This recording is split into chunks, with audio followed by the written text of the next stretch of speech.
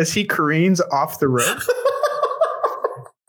But he just runs. He just keeps running because the ground underneath him has disappeared, right? So now it's like he's running in the air. And he just like crashes into the bush, just completely gone. I managed to like destroy my bike trying to stop. The brakes are just like molten. Oh my God. And he comes out of the bush and he's just like covered in shit, right? His bike is down the down the ditch. God. Yeah, that was funny. That was like on the I was like crying, laughing. Yeah, that is a funny story. I have had my own share of accidents while bike riding, but that one was definitely so good. Oh my God, I feel lightheaded. My jaws, my cheeks, everything is hurting.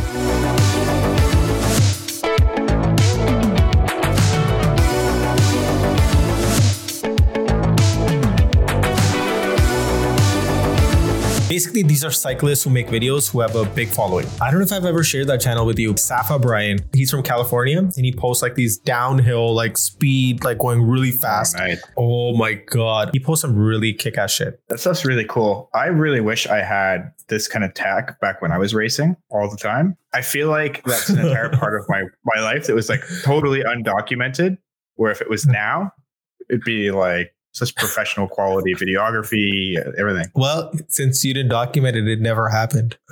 Yeah, exactly. It's right now. It's like I'm telling a lot of stories to my friends who are like, "Oh yeah, I did these things," and I'm like, "Yeah, but did you?" It's not on Strava, and there's no video, so it's such a dilemma. Did this even happen? Yeah. Because, at one point in an episode or two ago, we were talking. Well, it was the first episode when we were talking about what it was like when you started and there's no internet, no any of that.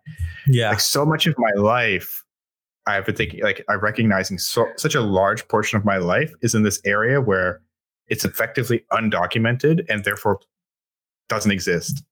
It never happened. Yeah. You know what? In fact, I remember when I didn't have like any fancy gear, nothing. I had one bike. Like right now, the bikes that we have are like carbon fiber or at least aluminum or something. This bike was probably made out of like wrought iron steel. And it was so heavy.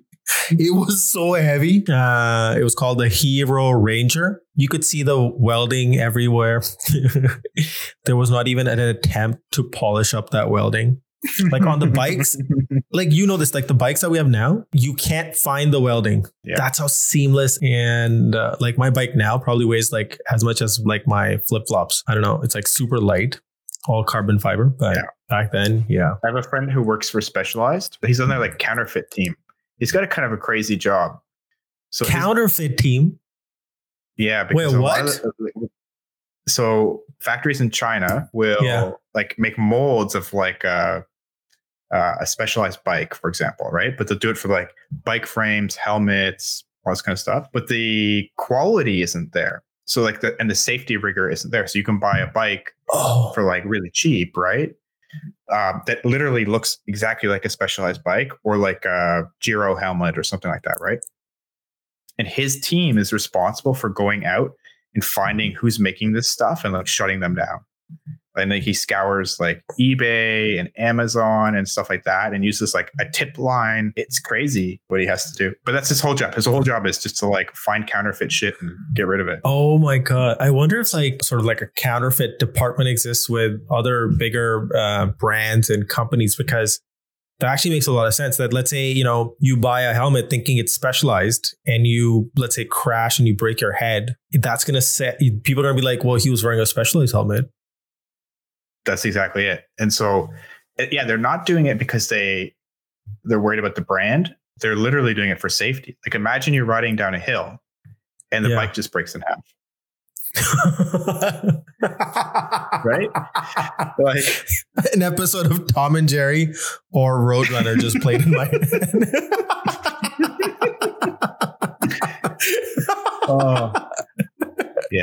Or like carbon wheels are bad for that too. Even legit ones like Mavic has had a lot of trouble recently before they sold of their wheels exploding.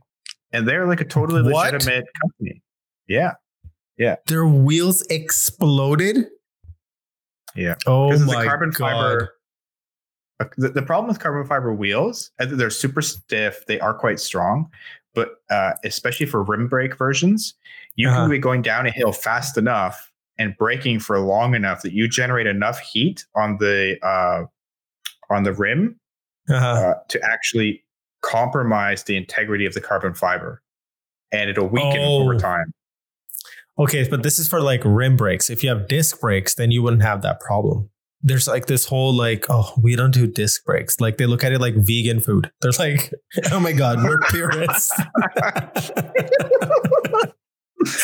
Oh, that's amazing. Vegan food. It's like the rim brakes are seen as like the meat eaters, and then disc brakes are seen as the vegans. Well, a lot of that's so funny. A lot of bike tech actually comes from mountain biking first. Yeah, it's like led all the tech development, because it's like so, except for aerodynamics, which are obviously like time trials and road cycling, it's a big deal. Mm-hmm. But for mountain biking, like you have really difficult terrain, right? Like steep hills, both up and down, stuff turning. So they've really led the way in tech. So not just brakes. So disc brakes were first introduced on mountain biking, but also like there's now one buys where like before you had your front rear derailleurs have like 2 or 3 chain rings. Mountain biking they developed a single front chain ring and a massive cassette at the back. And that's moving into road cycling now. That's more common. You only shift with one hand then at that point. Right. Obviously, because right now, okay, that makes sense. But then I see a huge merit in like having one giant ring and one small ring in the front also, because when you're going up like a super steep, like, I don't know what grade you call it, because I know there's like grades, right? Like they say like you're going up a grade 5, 4, right? Whatever that is. That's categories. There's a category of hill or mountain usually. Yeah. And it's a determination of the average incline and the distance. Oh, okay. So like from Cat 5. So there's a non-category, which is basically everything around us. Then there's Cat 5, 4, 3, 2, 1, and then HC, which is or category, which means beyond effectively. So by the way, for context, for people listening, like we live in the city and it's all flat, primarily flat. There's like an occasional up and down. There's a rise. Yeah. It's like when you go to Scarborough Bluffs and when you go down the Scarborough Bluffs towards the bluffs, it's like you go like freaking like 80 kilometers an hour. But when you come back up, you have to kind of get off. You have to get off? That's a test of manhood right there. You need to go up. Okay, so I'll be honest. I've been down and up the Scarborough Bluffs a couple of times. Only out of those couple of times, twice I made it up without getting off the bike. I remember when I was going up and I had gotten off once. These guys, like in full gear, like they were in, it's called Le Col or something. They're all in like black and they went up the hill so fast. And I was like, I remember at one point I was in training in the Alps and we went for a bike ride for like, I don't know, 150K or something. And I was a sprinter. So I'm not a mountain goat. Climbing is not my thing. So I was like gone, like dropped so fast, right? Like everyone else is like gone. And I had my coach in the car behind me, this little Renault, this tiny little beater, just like meh, meh, on the horn. And I look down at my bike computer and I'm going at 4K an hour. It's like if I got any slower, I would have just fallen off the bike. I've been there. I know what you mean. Yeah. But I'd had to do that for 40 minutes to get up this fucking mountain. And then you go down the other side at 80 to 100K an hour, right? Oh, geez. You know why I'm laughing so hard? Because it's like when you're in that situation, you're like giving it your best. You've maxed out the gear range. Also, it's like maximum everything. And you're like, I can't do this. Nothing. The only thing that kept me going was like saving face of falling off my bike. That was basically it. Yeah. The top of that hill, my friend waited for me. He waited for like 15 minutes for me to catch up, right? We catch up, we go down the other side of the hill, and we're trying to catch everyone else. So we're taking risks. And there was this one section I remember we were in the broad daylight because it was like 1 p.m. or something, flying down this hill at like 80 km an hour. And then you go into a forest. And as you enter the forest, it's pitch black because there's no light in there. So you don't know what's like, you're going to go in, but you have no idea what's happening after that. So we enter this forest and my bike is just like shaking. I was terrified. And we get in, and as soon as we get in, there's a left-hand turn. It's the fastest I at that point I'd ever gone on my bike. And my friend was in front of me by like maybe like 10 or 20 meters, right? We stayed far enough away from each other so we wouldn't run into each other if someone braked. And the only reason I knew there was a corner is because I heard him screaming after he entered the forest. And I could hear his brakes, right? Like, I was like, oh shit. Oh my God. I slow down like to 60, not a lot, right? We enter, we both carve this corner. And of course there could be cars coming the other way too, but you're taking risks, you don't fly off the road. So we make that turn, and it goes down, you're still downhill the whole time. And at the other, like 50 meters later, there's a U-turn. And so by the time we both realize there's a U-turn, it is literally too late. He just goes straight. He lets go of his handlebar. The bike goes flying as he careens off the road. But he just runs. He just keeps running because the ground underneath him has disappeared, right? So now it's like he's running in the air. And he just like crashes into the bush, just completely gone. I managed to like destroy my bike trying to stop. The brakes are just like molten. Oh my God. And he comes out of the bush and he's just like covered in shit, right? His bike is down the down the ditch. God. Yeah, that was funny. That was like on the I was like crying, laughing. Yeah, that is a funny story. You know, we look at like biking, like, oh my God, but we imagine, like sometimes I imagine like a girl riding a bike with like baguettes with a little basket in the front. Yeah. Is this late at night that you're imagining this?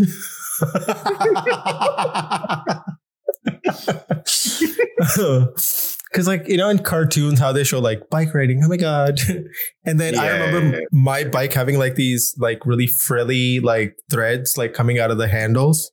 But yeah, like if you get like hardcore into biking, it's pretty serious stuff, man. It's so demanding. Yeah. But it's so satisfying, isn't it? When you go like for like, I think about it like this, when I go for like a nice bike ride, I get like, firstly, it's like when you get in the gear, you clip in, and you put on everything, you feel like freaking Batman or like a superhero. And then when you get out there, it's like, it can be pretty relaxing. When you walk or like when you move to like a new city, and this is like, especially for me, because I'm so new to Toronto, is by walking everywhere.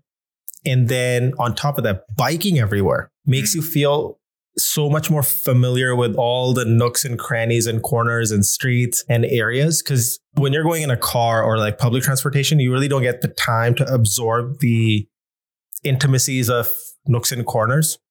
But when you're bike riding or walking, you see the city in such a different lens, and it starts to feel more. We get to have a much more intimate relationship with that city. Even though I feel like I'm a cyclist, I have a gear, I go cycling, you know, I'm on Strava, blah, blah.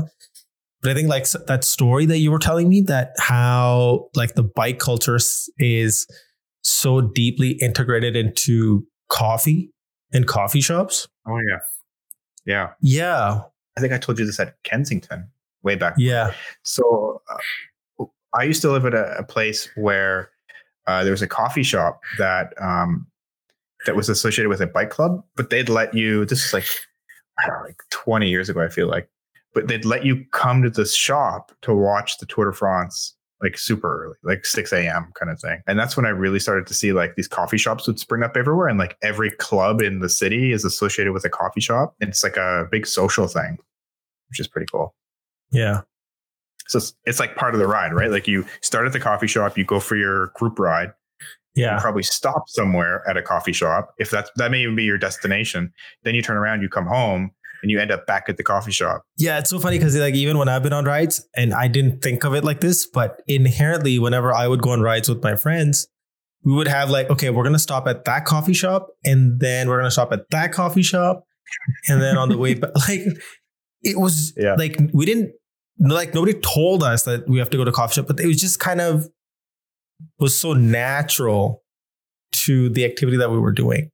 I remember we would stop at like from Toronto, we would go stop at Port Credit first. There's a Starbucks there. And then when we would reach Burlington, right before, that where that bridge is, there's another really cute little coffee shop. I forgot the name of it up the street there. So we stopped there. You were telling me this interesting story about how Rapha as a brand established itself in the initial days and built like roots by tapping into this whole coffee culture and cycling. As a business, they're unique in that they provide, like when you join membership there, they have physical locations where if you're a member, regardless of where you go in the world, you're able to like rent a bike or, get gear. And basically they're there to help you get set up. So let's say you're in Toronto. I don't actually think they have a store in Toronto, but if you were to like go to LA for work or something, instead of taking your bike with you, you just show up in LA and you grab one of their store bikes, which are like impeccable. They're amazing. Yeah. And away you go. Right. And, but they really, the whole store is like an experience. It's certainly a merchandise store, but they also rent their bikes. They have a mechanic there, but then they usually have like a coffee bar, and it's a very sort of social environment. It's very cool. Yeah. I've been to the one in LA. Yeah, that's the one. I was with a colleague of mine and she's like, oh, look, Rapha, that's your favorite, whatever. I was like, wait, what? And like I hadn't gone there with the intention of going to like Rapha or anything, but it would just happen to be in that street. And I walked in and I was like, oh, every bike store that I've seen in my life before that was, except for the one time I went to the giant bicycle store to buy my bike itself. But outside of that, all the bike stores I've been to in India are like so, like they just look like workshops. And it's like black tar everywhere. And anyways, but I was like, that was actually a really amazing experience. It actually feels like you're in like a luxury, not a luxury brand store, but the experience is very well thought out, and the products that they have. They're like the Apple of cycling clothing, right? Like, or their brand is of that quality. It's so interesting you mentioned that, because I think for such a long time, like I used to work in a bike shop. So when I went to college, I needed a job, and I honestly don't even know how I got. I was probably just like an ad or something. I literally don't know how I got in the door. But I got a job as a salesperson at this bike shop in London, Ontario, selling bikes. Probably off the back of the fact that I'd been riding them like as a part of my training program, so I could talk shop. And then the mechanic that was there after, like, he was a really nice guy, and he sort of like, I already knew how to take care of a bike, but there's a lot more to it. Like if you're really like deeply into it. And so he taught me a lot about how to like, basically take any bike apart, put it back together, deal with hydraulics on a mountain bike, to how to put together like a really high-end $20,000 road bike. That's insane. That's such a cool life skill to have, to be able to chop wood and then learn how to assemble and disassemble a bike. Yeah. It's good because if you need to, you can chop the bike and burn it. Expensive fire though.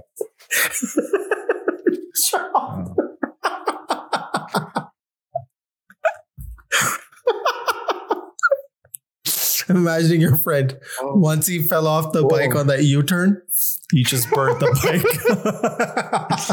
bike. Like, fuck this. Yeah.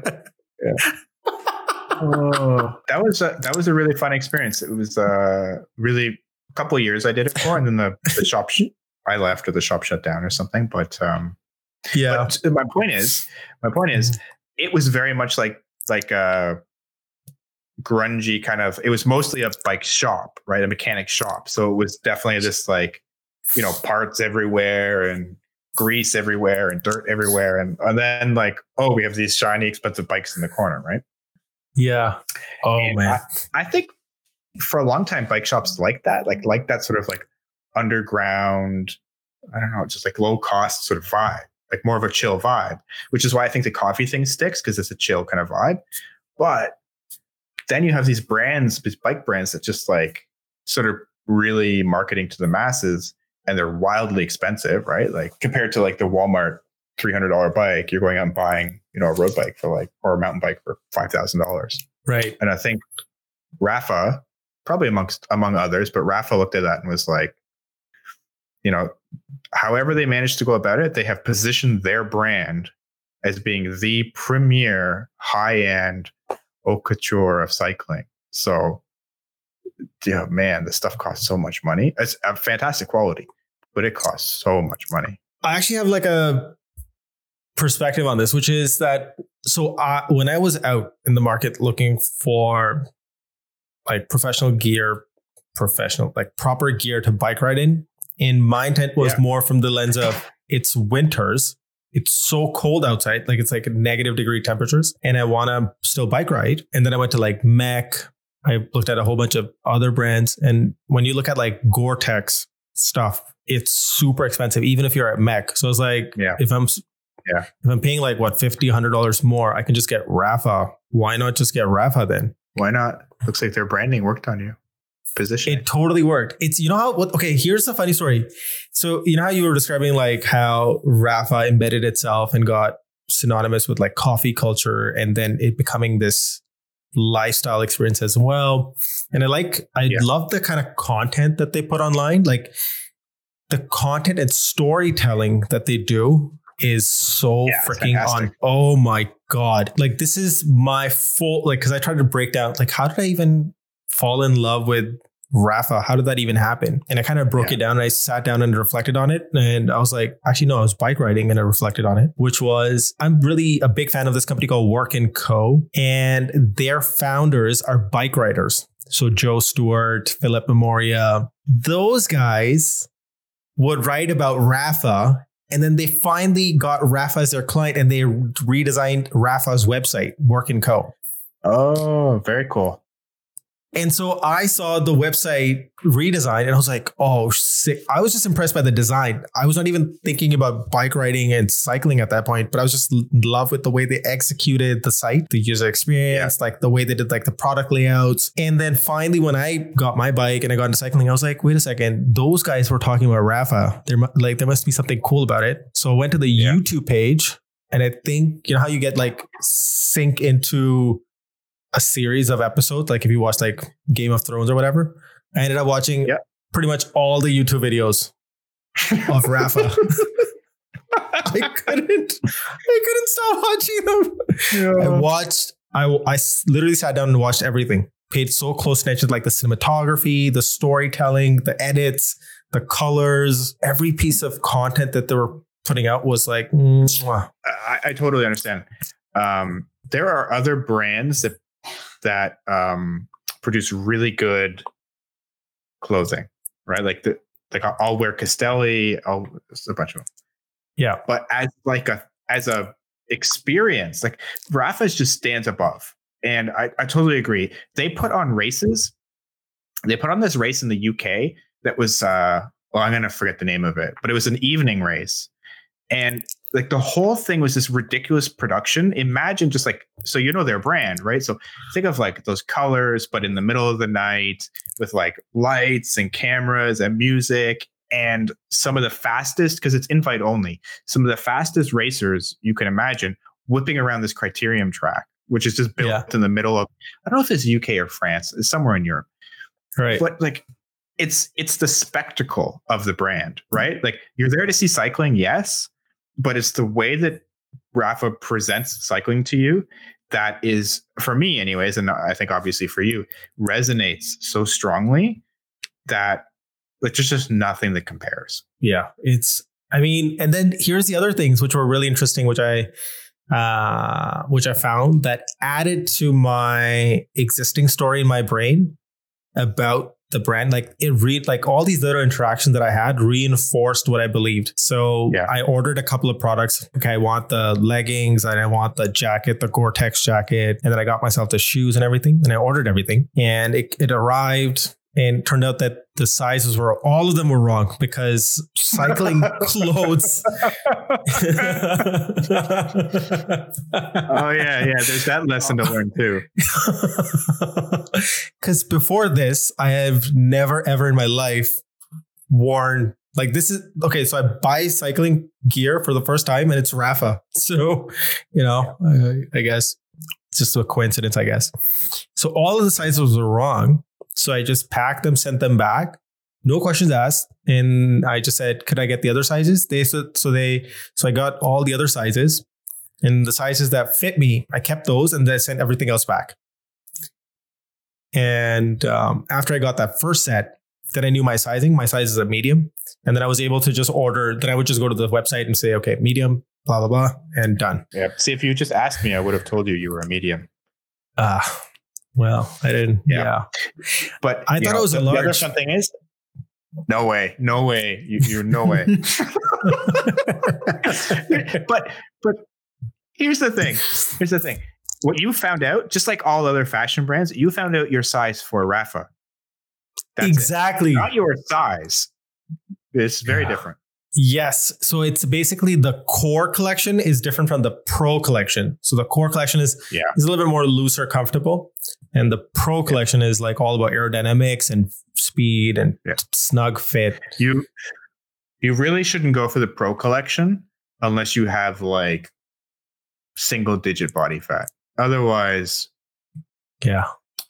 it's not. I know. Yep.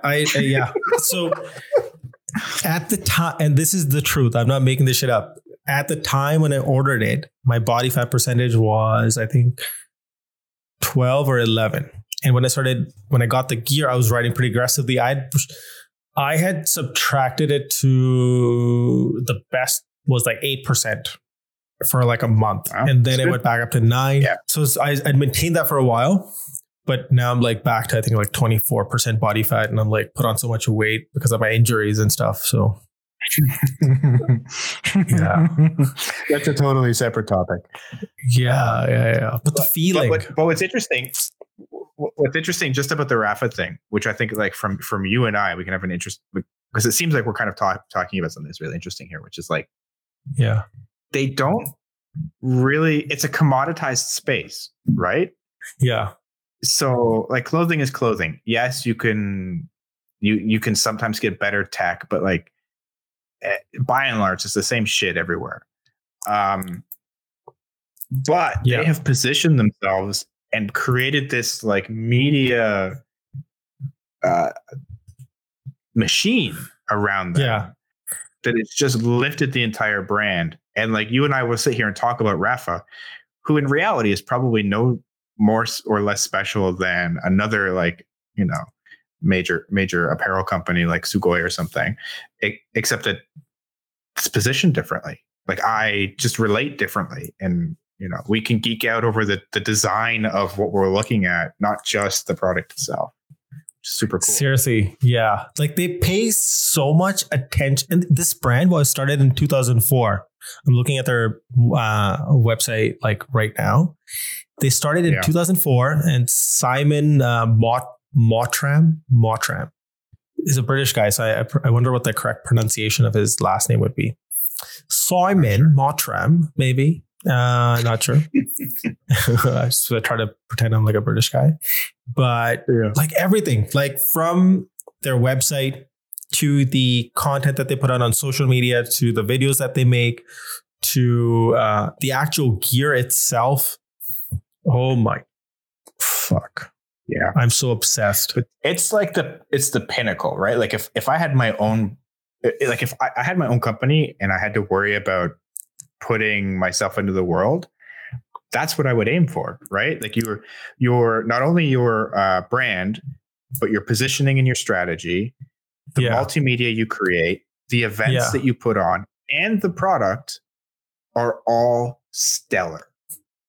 Oh yeah. Yeah, spot on. Like even in fact, you know what the other really, like, this is so subtle, but like on Rapha, you have like these milestones and challenges, and the little thumbnail style graphics that Rapha puts out are so freaking sick. Even those, like, that's such a like frivolous, like such a tiny expression of the brand. But those are like so meticulously done. Even like the little booklets that they've made. In fact, you know what I'm thinking? I should gift some of those as like Christmas gifts to certain people. They're just like fun cycling books and stuff. I'm looking at their website right now. Holy shit! But it's like they're afforded the luxury, right? To worry about the smallest of details, which it's an interesting thing, right? Because at some point they weren't making enough money or positioned well enough to worry about that shit. Yeah. But they got successful enough and spent money and time in the right places where now all of that is additive to the brand. Right. And the stuff you're talking about, these like micro interactions and micro graphics and these things that as a designer, you might pick up on and you might really appreciate the craft of it. But as someone who isn't necessarily looking at it that way, you're still recognizing the difference, subconsciously, right? Because the whole experience is so polished and so complete that you're not put in a position where there's nothing to notice. You know what I mean? Like there's nothing distracting, I guess, is what I'm getting at. Yes. Yeah. It's insane. Okay, you know what? Here's the really funny and yet fucked up part that plays in my brain. I'm like, because when I look at companies like Rapha, right? Yeah. From every single touch point, from the emails that they like, all the communication umbrella of like YouTube videos, social media graphics, emails that they write and send, the copy, the tone of voice, the little touch points, the website copy, the product packaging, the little nuggets of notes that they have written on the packaging. There's so much detail there. There's so much work and effort that goes into it. As designers, as people working in creative departments, we know that there's so much work that goes into all of that. And when I look at them, I'm like, they're like literally they've covered everything. And when I, let's say, try to do that at scale, it's so hard. Yeah. 100%. Like imagine it's something I'm worried about in my own world next year, but think of all of the touch points that they have as a business. Every sales event they go to, every like lookbook they create, every, I guess not now, but like every event they'd go to, right? Like every single time that they have the opportunity to put their brand in front of the customer, my perception anyways, is that they have done a fantastic job of it. In the last few years, every time I've thought or seen or been exposed to the brand, I have never once been like, you missed the mark. You know what I mean? Or something seems a little off. Never.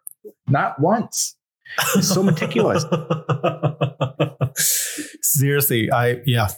It's so impressive. It is really impressive. Yeah. But here's why it matters, right? So like, if this whole conversation has really actually gotten us to a point of just talking about why branding matters, why the way that you present your business matters, because, I think anyways, would love to know your perspective, but I think you don't always notice companies that do it poorly, right? Like the delta between no brand consideration strategy, great brand consideration, strategy, and execution. And then what we're talking about is like of the Raphas and Apples of the world, where it's so well considered and well thought out. The amazing ones stand out in your mind. And so I think that's the thing that probably is really meaningful here, is that you don't notice necessarily when it's done poorly, but you definitely notice when it's done well, because you have like an emotional connection. Like, we're getting excited talking about this brand that like neither one of us owns any part of. You know, we shouldn't really give a shit, but we do. Right. Well, and so I'm likely to spend money there.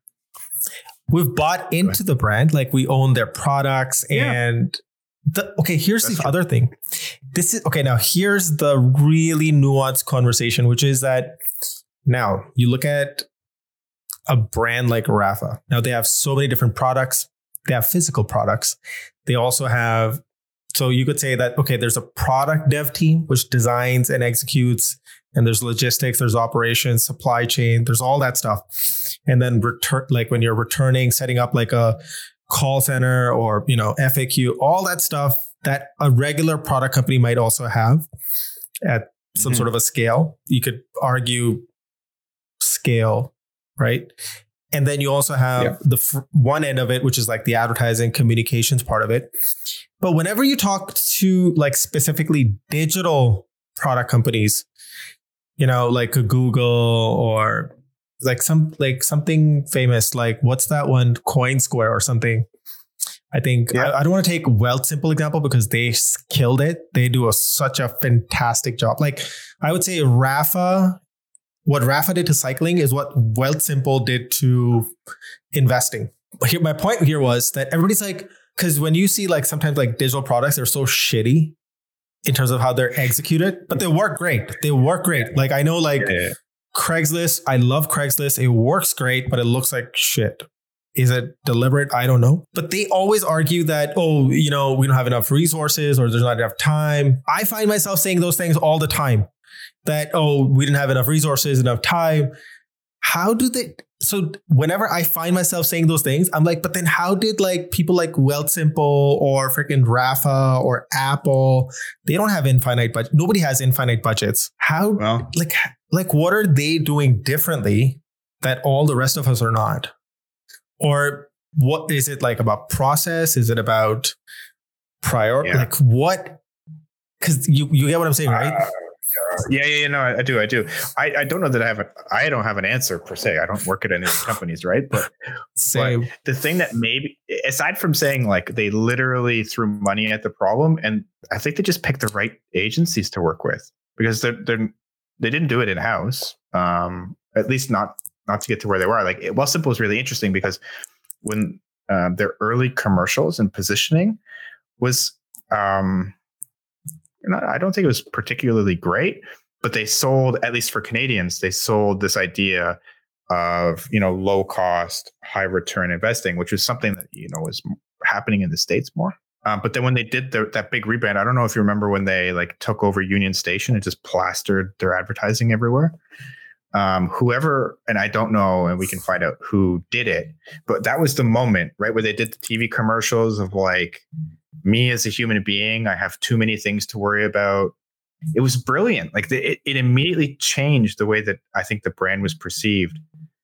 And I wonder if what it was that they did two things. They hired the right creative leader who could then hire the right branding agency or partner.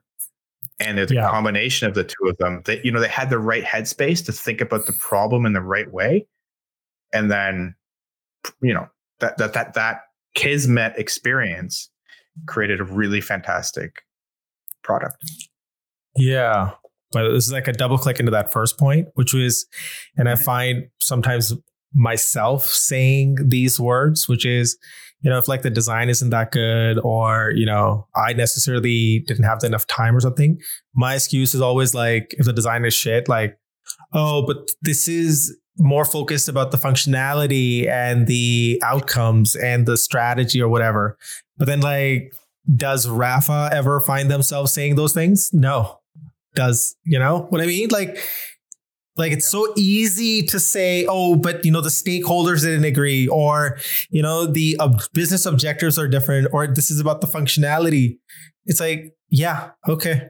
But it's like, when you look at the level of execution of like an Apple, or what's it called, Rafa or Wealthsimple, who've kind of not only redefined what the category looks like, but how people perceive that thing itself. Like before Wealthsimple, I don't know anybody who was able to take something so complex and boring and make it so simple, digestible, consumable, and bring a level of fun to it and sex appeal to it, right? I feel like their designers are not sitting there saying, oh, and hiding behind this whole like, oh, but this is like a strategic and stakeholder. I find myself stuck in that problem all the time because it's like, I know that timelines are like by the week sometimes or by the day, or, you know, there's not enough resources. I don't have enough team. There's all these challenges. That's what I'm like constantly trying to think about, like, how are these guys doing it? I just think it's timing, maybe. Like, I have no idea. At all of those examples, they didn't worry about this at the beginning, right? Like you had to build the app for Wealthsimple. You had to build the computers for Apple. Rafa had to put clothes together, right? Like they had to just produce first. But at some point, that's a good point. Yeah. Right. At some point, you have the resources, which are like time and money, to say, okay, we need to invest on the branding side. So I guess that's when you would engage with someone, you know, who's really, really great at branding strategy and the creative side to help you. Because we've talked about this with your experience. It's not just help you create the brand; it's help you uncover what you need the brand to be, what your vision of the brand can be. And so I think like it's that combination of having the right creative team along with the right creative leader with the right vision. And maybe that's what gets you there. That's actually a really good point, because it's not necessarily about what you look like on day one. The point in the journey they're in right now, you know, Wealthsimple or Rafa that we're looking at, is this is not their day one. This is probably like day 1,600 or something, right? And it's a cumulative. So we're seeing a compounded and cumulative effort, right? So that's actually a really good point. So I think to look at these brands that are doing it really well, you can actually look at it from like, okay, this is really inspirational and all that stuff. But at the same time, I try not to get like disheartened that, oh, my work sucks. Yeah, but 100%. You have to acknowledge that it's the right time. You have to do it at the right time. And if you were to spend all that effort early, before you've proven you have product market fit, it'd be a waste, right? Like you'd spend all this time and money trying to optimize your brand when you can't even deliver on you know, whether it's your product or your. If it's Rafa, it's like, you know, a pair of bib shorts. You can't even make them. So it's just a waste of time and effort at that point. Really wrapped up, right? And you're like, oh, this is you want the shortcut, and there is no shortcut. That is actually such a good point. Yeah, there's actually no shortcut to it. There's so much work that goes into it. Like even like when we take an example of Apple, which is more common, is that when they started out, they were always actually focused on design. So maybe let's not take that example, but let's just focus maybe on the Wealthsimple and the Rafa, which is a little bit more closer to home. Even with the Rafa, of course, they didn't look like this on day one, because I know that this website didn't exist till Work & Co designed it. What I appreciate is that when we look at these, and as a designer, I can really appreciate that they really invest the time and effort to make that experience really smooth. Like the online e-commerce bit to the actual products, the finish, the stitching. Like there's so many things that are designed. And at no point do I feel as a designer that there was a shortcut taken. Or maybe, you know what, like for them, they feel, oh shit, you know, we could have done this a little bit better, but we don't know. I'm sure they took lots of shortcuts, but I'm also sure that they put a lot of processes in place to help them like move faster, right? So you're experimenting at a high level, right? So if you hit on something, it's already like 90% of the way there. And if you're missing, you're missing at like high quality content, but the cost to get there is really low. Like maybe you have a design system or asset libraries, or you're working off of things that are already, you know, production ready. So in that case, you know, you're making mistakes, but you can turn those mistakes. You can throw away the mistakes rather, and you can turn the things that end up being really good into production ready assets really quickly. So you and I would maybe not notice that they screwed up 10 times, right? Right. Yeah. Yeah, I think so. I think this is making a lot of sense. Is that when we look at the finished version of something, which we're looking at now, it's so hard to imagine sometimes how to just do it right out of the gate. But actually, it's a long process. It takes a lot of time to get to a level like this. And where they've also kind of really honed in on who they are, what their vision is, what they stand for, what kind of products they want to make, who are they catering to over the period of time. Even they've kind of ironed that out. So now that naturally reflects in not only the actual products that they make, but the storytelling that they're doing, the tone of voice that they have, and as a brand, how they engage with their target audience. I'm actually kind of thinking about, which is kind of interesting, is to ask you, it's like, how many times have you done this sort of work and you haven't really been thrilled with the work, but either the client or someone you work with is like, this is really amazing. Like they really like what you've put together. But because you're the one who created it, you're always, extra critical about your own work too. Oh, shit.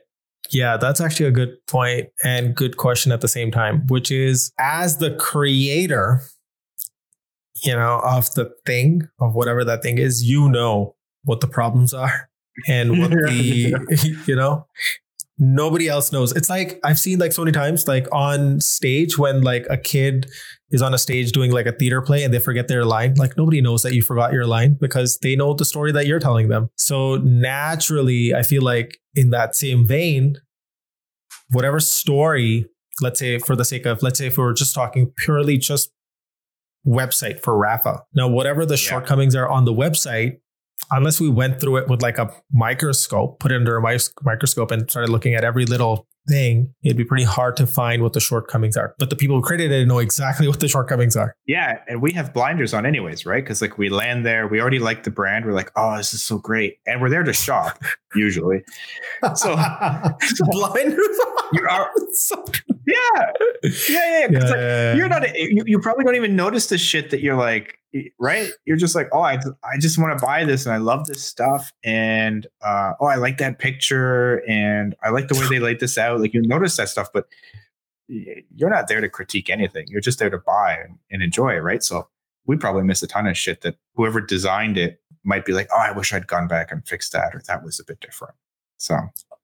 Right. And the double thing here in this situation is that I'm a big fan of the company, let's say, that designed the website and the company website and the company itself. So for me, it's a double whammy. I'm like super biased, like I have all the blinders on. I'm just like in super fanboy. And in awe of everything that they're doing, like from like the font selection to the photography to the actual products to the packaging. You know who we are? We're the front row at an Apple conference who stands up and claps when they say something ridiculous, right? Like, have you seen that Trump meme? There's a Trump meme where they're like, there's a bunch of sheeps and they're looking at a lion and they're like, he says it how it is, right? And the lion's like, I'm going to eat you.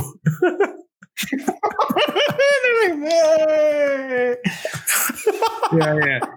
There's definitely blinders on, but irrespective of, the journey that they're on and that we're looking at the final product, despite all that stuff, not enough companies are doing it. And it's so easy to see a distinction between people who do invest in these things. Like even like if you look at like Airbnb now, if you look at like when they started out, it looked like such a shabby, right? And part of their story, one of the interesting things that when I was reading about Airbnb's success was that early on, they were not getting any bookings, and how they were able to multiply that in the beginning is that they personally went to the Airbnb listings and they took really nice photographs, and that started getting them the initial bookings that they were looking for. So that does matter. Oh, that's such a great example.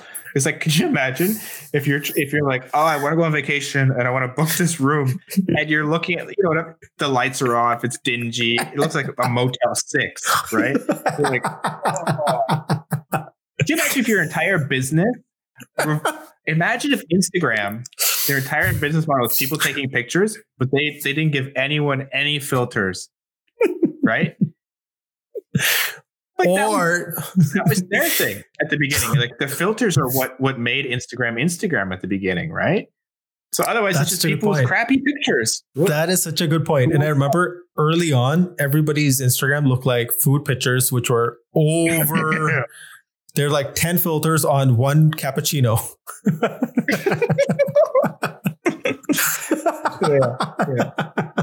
Like you're making me want to go look at my first Instagram picture ever, which I'm sure is like cringe alert. But exactly. But that's a good point though, right? And I think that the point is that like the brand creates trust, right? Because what Airbnb did is that they built trust in you as the consumer. That if you were to rent that place, you'd actually be getting a good place with a reputable renter, whoever was renting it, right?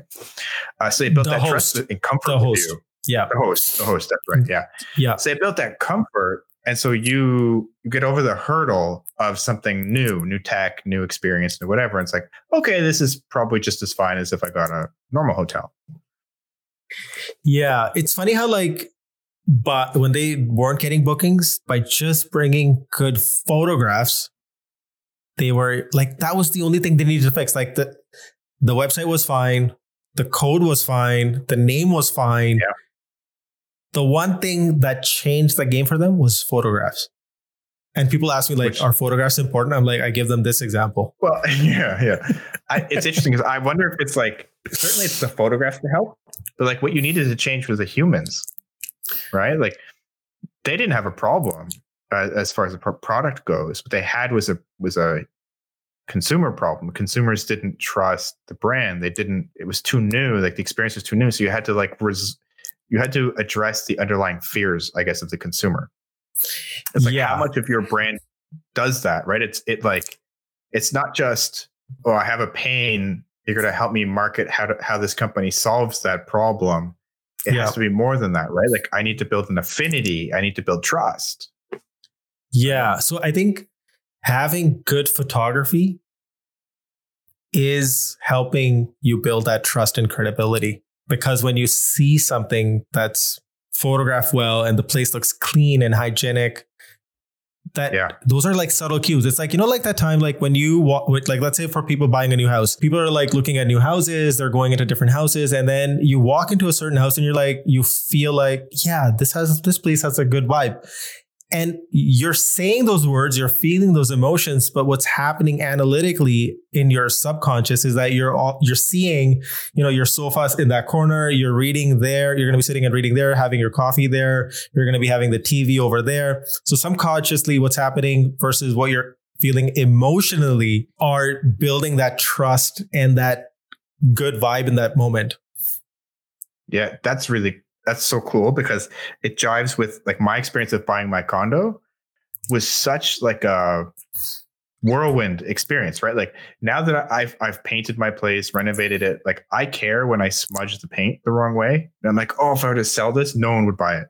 But then I think back to when I did my tour of the place, like there's too much to take in. I wasn't even really paying attention to the place so much as to what you were just saying, which is like how I could see myself in it, which totally changes the whole experience. Because now it's, like you said, it's more emotional than it is analytical. So I'm like, do I resonate with the emotions that are generating at this place rather than do I think that this has the right square footage and does it have whatever, right? Like all this kind of stuff. Yes. So there's like 2 points there. One is that people, and this is so true, especially for when we're doing like communications and product, whatever, is people look at things as it relates to them. That's one. And then two is something that feels emotionally right first. You can post-rationalize it analytically later and say, okay, if this feels good and this feels like a solid decision, then you can go back and say, okay, are the numbers lining up? Is this like sound financial decision? And then it's like victory. But if something doesn't feel emotionally right, you can never sell it analytically. That's such a good point. So first you have to connect emotionally with something. So if you're the person trying to create that experience for your customer, like you're creating the brand, the structure, you're trying to find a way to connect with the human on an emotional level first. Yeah. Yeah. And then to get them in. Yeah. And a little bit invested. And then once they're in and invested, then they can evaluate on the analytical components to sort of to check their gut reaction. Would you say that's fair? Yeah, I say the only place this doesn't apply is procurement departments in big companies. Yeah, fair enough. For them, it's like, what is the lowest number possible?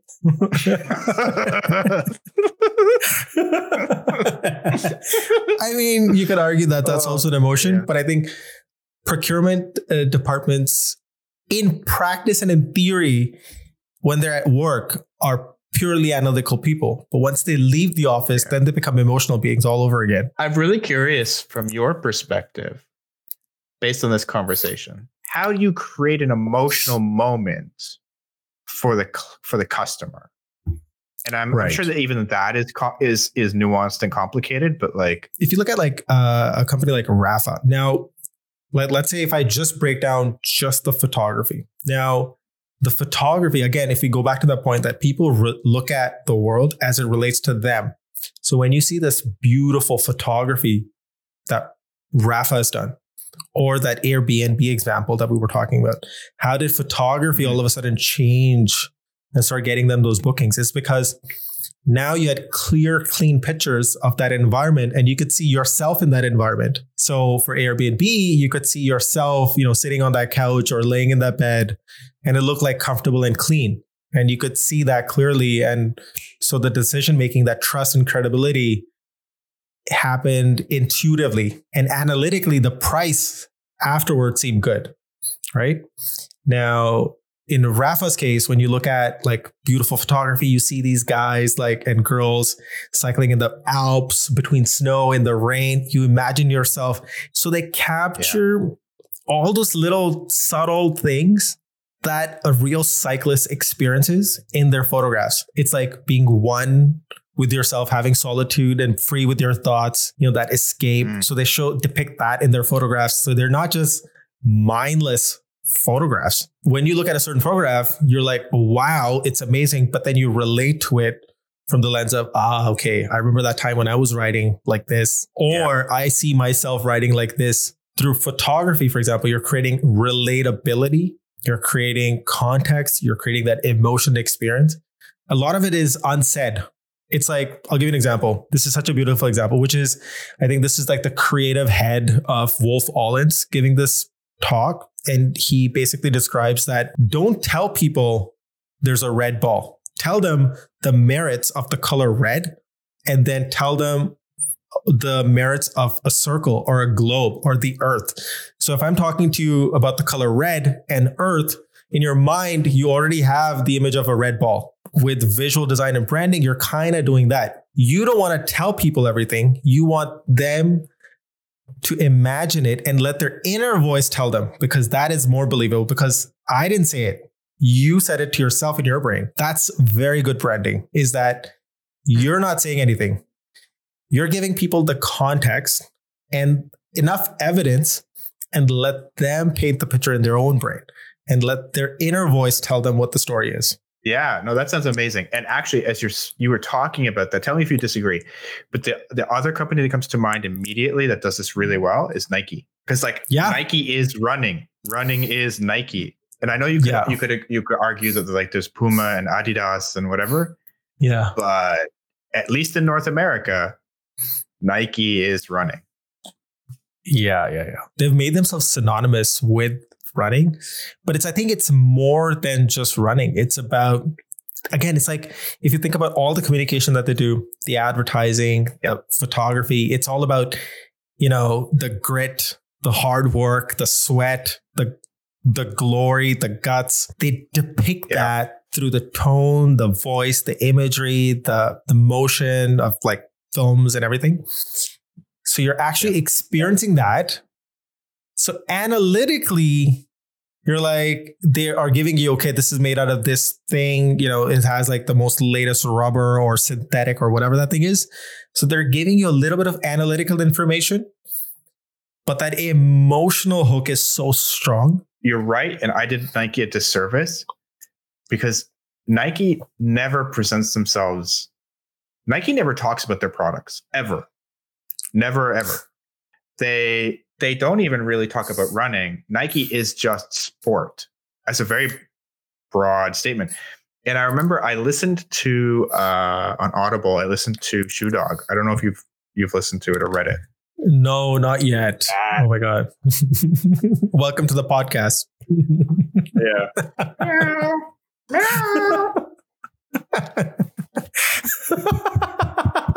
It's on? No? Get out. That cat looks like it doesn't give a fuck. No, it doesn't. He doesn't care. He doesn't care at all. Poor guy. Right.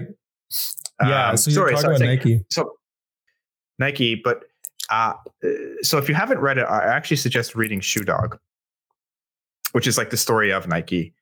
Yeah, Phil Knight. But yeah, Phil Knight's sort of memoir about Nike. The story itself is fantastic. Yeah. But I'm remembering now that there's a chunk in it that actually talks about Nike as a brand late in the book, where they're really worried about like getting away from just being a shoe company and they become something much larger than that. Yeah. And I think that, you know, as I'm connecting the dots here and what you're saying is they never talk about a product. They always talk about how you feel.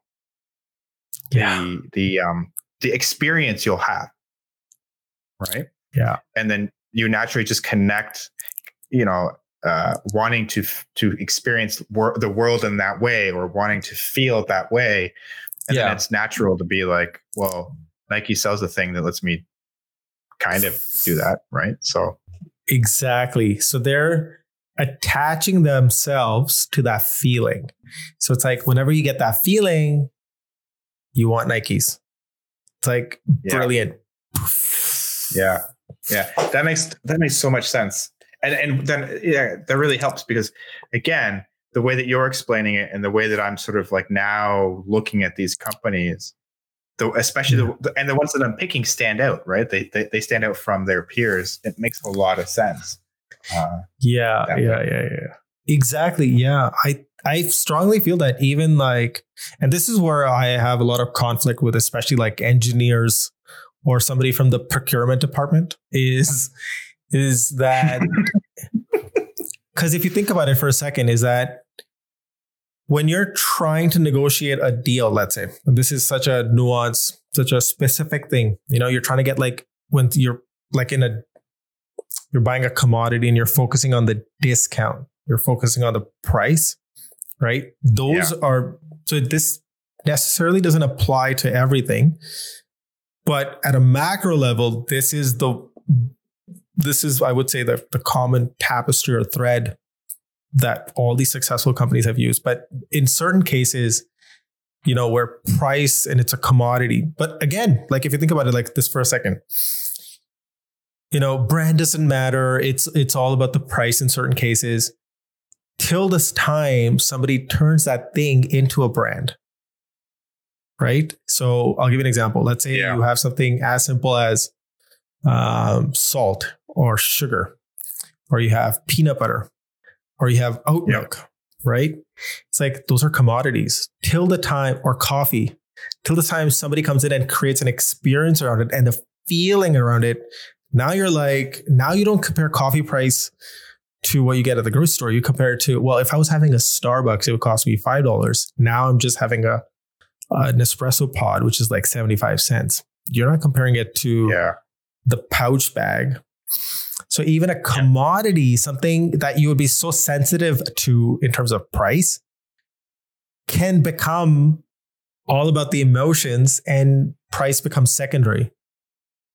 Yeah, that's so true. Like now I'm thinking about something like Lululemon, right? Yeah. They make really expensive see-through pants. And they have managed to survive that disaster, that PR disaster, because they are synonymous with yoga and with like athleisure. as a thing, right? It's another example of why it matters, because inevitably you may be in a situation in which your brand is under fire, either externally or because you did something stupid internally. And if you have that cachet of experiences and brand loyalty, you know, hopefully you can survive it, right? And it doesn't really impact your bottom line that much. And then you also have this analogy of, you know, oh, forget the T-shape, be like a comb, have like enough tentacles everywhere. Yeah. And have strong skill sets in a couple of things, right? Yeah. I was actually thinking, well, you know what? Like a designer is like an octopus. You have multiple tentacles and multiple things. And as an octopus, you're like this very smart, strategic creature in the water. And you can camouflage yourself and adapt to work in different environments. You went into like the realm of sashimi here, which is delicious. So I find it hard to argue with.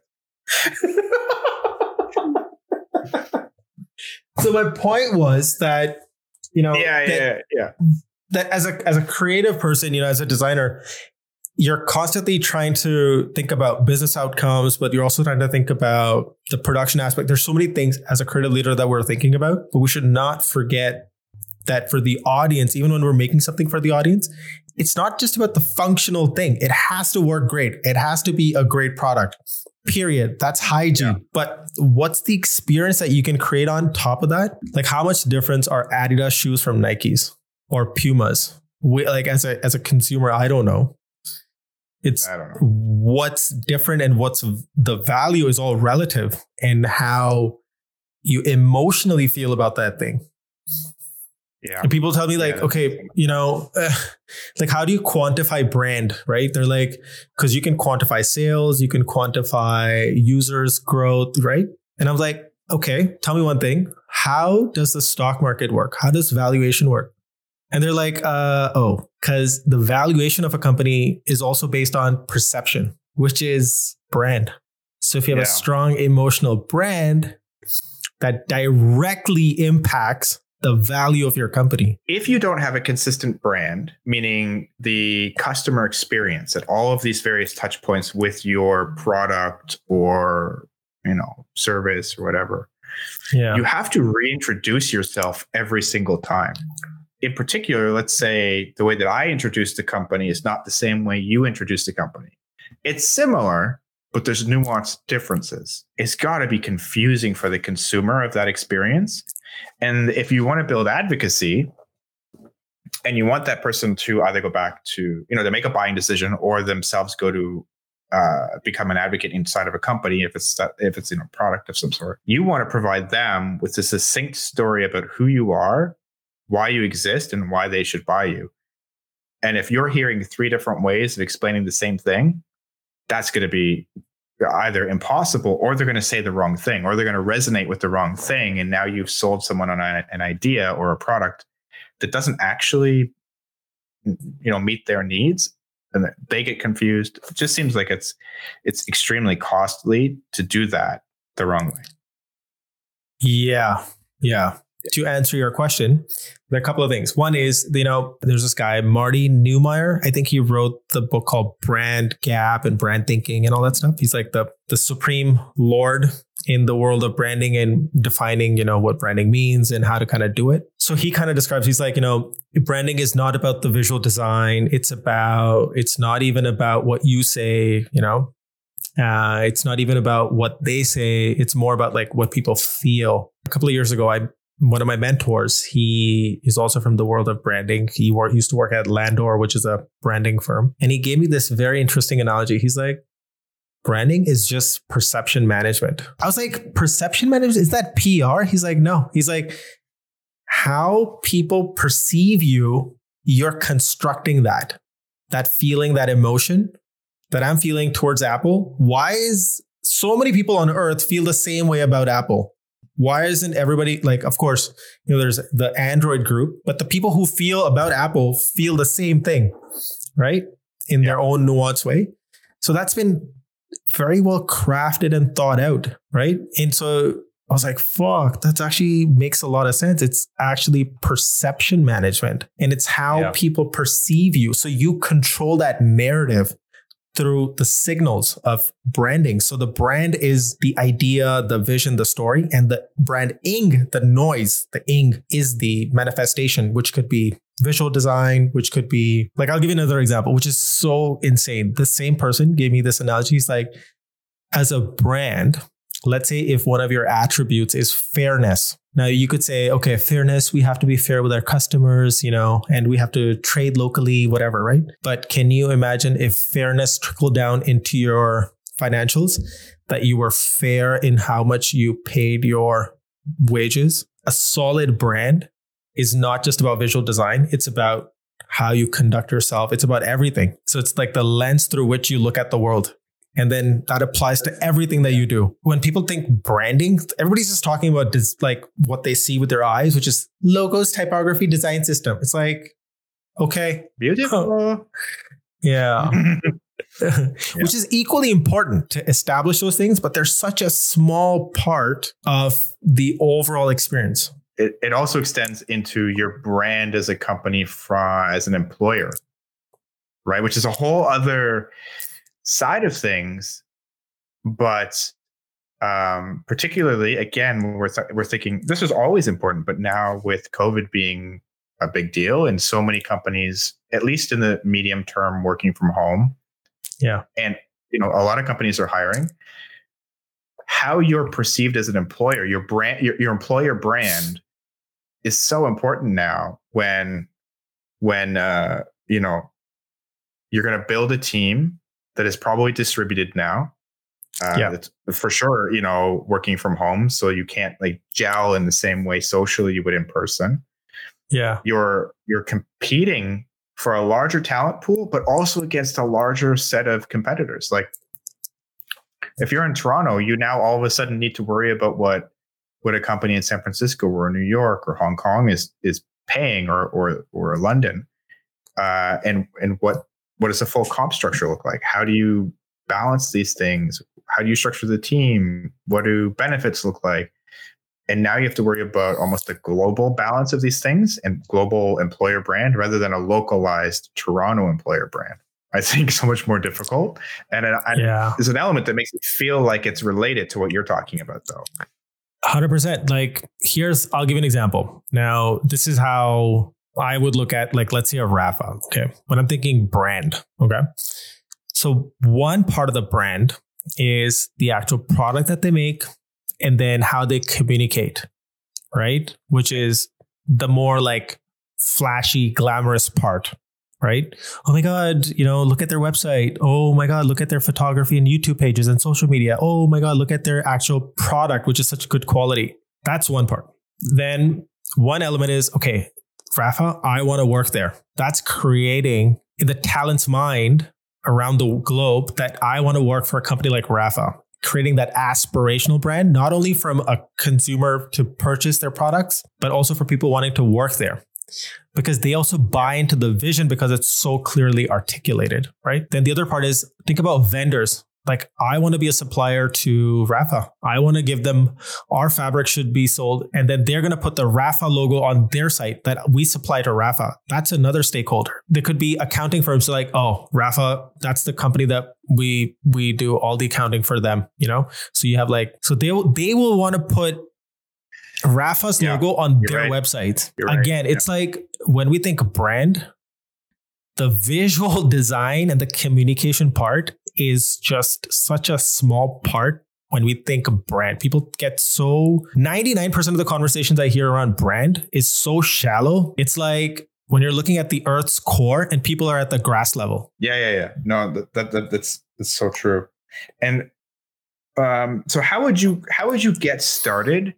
Let's say you have a company and like we were talking about before, like you were, a Wealthsimple, where at some point you're not worried about brand because you just need to build a product. But then you hit a point at which you start to look around you and you say, okay, we really should do something here. So if you're in that stage, how do you get started? Like first, is there anything that would stand out to you to say like, now's the time? Like, is there any sort of trigger that you could think of? How do you just get started? How do you know the thing to pick, that you need to do this? I can give you like a short version to it, but I think we should do like a full thing on this, which is that at what point in your product, whatever that product is, that's why like for some people, when I say for me, doing brand for an apple, like a physical, like a fruit apple, and doing it for something complex as Salesforce, as the most complex software on the face of the earth, for me, it's the same approach. And people are like, what? No, that does. But I'm like, no. Because I'll give you an example why I'm saying that. The apple is going to be eaten by a human being. Salesforce is going to be consumed by a human being. And I know how human beings work, and I make things for human beings. So the approach is to make things for human beings. So if it's an Apple or if it's complex as Salesforce, my approach is not going to change because my audience is humans. Perfect. So by the way, if you want to hire Paul, if you're listening to that, you can reach him through this channel. If you sell the human beings, Paul is your guy. Yeah, it's because it's so easy to get lost in the product or the engineering or the numbers and forget that all that complexity at the end or the simplicity is for a human being to consume, be it an apple to eat or a thing to do your timesheets in. I think that's a great call out. We should probably pick a different time and actually like dig into the topic, because I'd love to hear like actual details about that. Like how someone, what can be fun is like, if you use Pixel and Pop as an example. Yeah. Right? Yeah. How would you brand? How did we, we talked about this. How would you brand Pixel and Pop? How would you promote it? How would you think about creating that brand and putting that out into the world? Something we could actually share a little bit about. Yeah, I think that'd be a lot of fun. I think like giving some diverse examples, because for example, Rafa makes gear, and it's like, think of it like more like clothing, right? And whereas Weltsimple is purely a digital product. And then you have something like Pixel and Pop, which is content. The product is content. They're all very different, but ultimately all of them have been designed for people to use and consume. Mm-hmm. Mm-hmm. And hopefully people will recognize that the best one is the one that they're listening to right now.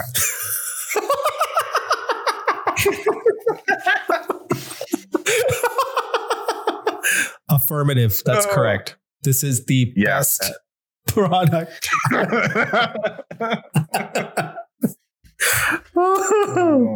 Oh my God. If we were Rafa, we would have like a 30-person team creating these videos, and we'd have to charge you $800 to listen to each episode.